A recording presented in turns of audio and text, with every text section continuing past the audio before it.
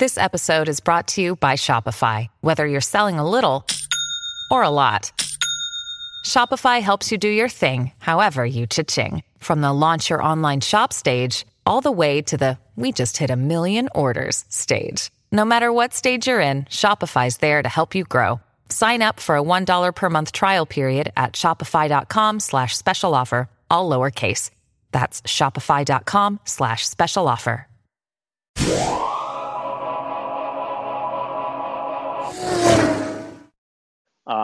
So yeah, let's get right into it.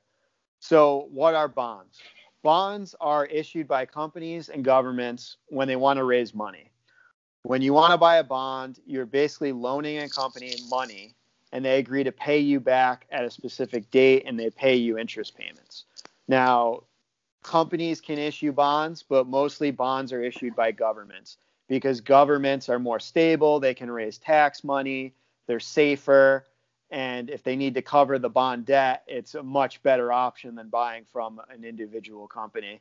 And these bonds are higher quality. And we can get right into the types of bonds there are. There are municipal bonds, which are issued by the state. You have corporate bonds, which are higher yielding bonds, but they're not as safe. Junk bonds, obviously, they are what they are. Very high yield, but very risky to buy into them because you may not get your money back. And then government bonds, which are lower yields, but are very safe, excellent safety ratings.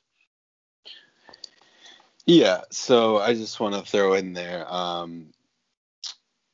Actually, I can talk about it after. I mean, I just wanted to throw in that in terms of safety rating and maturity dates, safety ratings, they apply to regular bonds. They don't really apply to bond ETFs. If you have a bond, you have a bond ETF, it's safe. Nothing's going to happen to it. So I just want to throw that. Because it's managed by someone, and they're managing it every quarter, every 6 months, and they're adding and taking out and putting in the right bonds that you need into it. So you don't have to worry about that.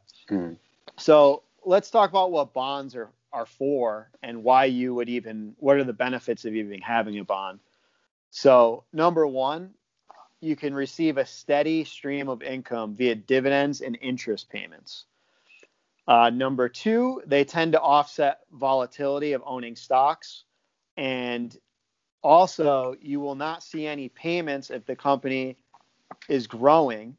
Or you may not see any added benefit of owning the bond if the company is growing, or if the company is not doing so well and the stock's going down, because you're still going to have your fixed income. So you don't have to worry about the market crashing or the stock blowing up, because you're always going to have your fixed income. Yep, that's pretty good. And then should you own bonds and how much, if you want to touch on that? Yeah. So should you own bonds? If you're in your 20s and your 30s, you probably don't need to have bonds. It's more of a hedge against stocks to protect yourself from high volatility or a market crash. You want to protect your investment if you have a lot of money in there.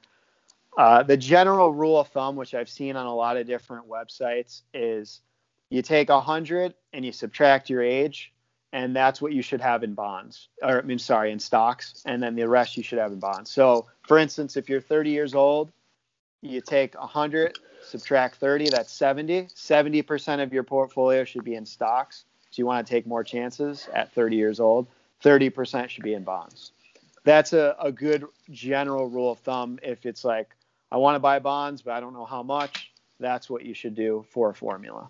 So. All right, and then let me just throw in bond ETFs. So there's bonds and there's bond ETFs. Bonds have maturity dates. If you buy a bond, you're loaning out money to someone. You're guaranteed, unless the bond goes defaults. Right. You're pretty much guaranteed to get your money back and interest as long as you hold it all the way through its maturity date. So if you have a 1-year maturity date, you'll hold it for a year. You'll get all your money back and interest.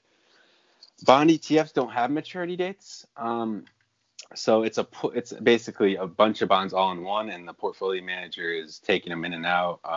They're maturing, and then they're adding new ones, but they don't have maturity dates. So when the market crashes, generally bonds typically go up when stocks go down. So it's still good to have bond ETFs. They're just a little bit different than regular bonds. Bonds are mostly traded over the counter, and I think you see them in mutual funds more often too. Yeah.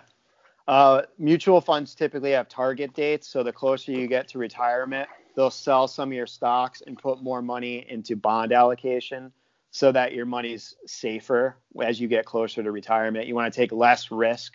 That's what bonds are for. You want to take less risk and you don't want to lose money, but you're also not going to make a ton of money because there's not a lot of high growth with bonds. And I just want to clear up one thing. I said you will not see any payments if your company is growing. What I meant by that is if you owned a bond and there's a big growth spur as far as if it's like an individual ETF, you're not going to see a huge benefit from that because bonds are very steady. They don't go, there's no huge up and down shifts. It tends to be a pretty straight line. So it's more of a fixed income asset. So yeah. I just wanted to clear that up. But I think that's pretty much it for bonds. It's pretty simple, pretty straightforward. Use the 100 rule to figure out how much you need to buy. And that's it. All right. Merry Christmas, guys. Happy holidays. Merry Christmas. Happy holidays. Yep, that's pretty much it. And don't forget to subscribe and use our links for Robinhood and Acorns. You get $5 when you use the Acorns one. And with Robinhood, you get a free stock.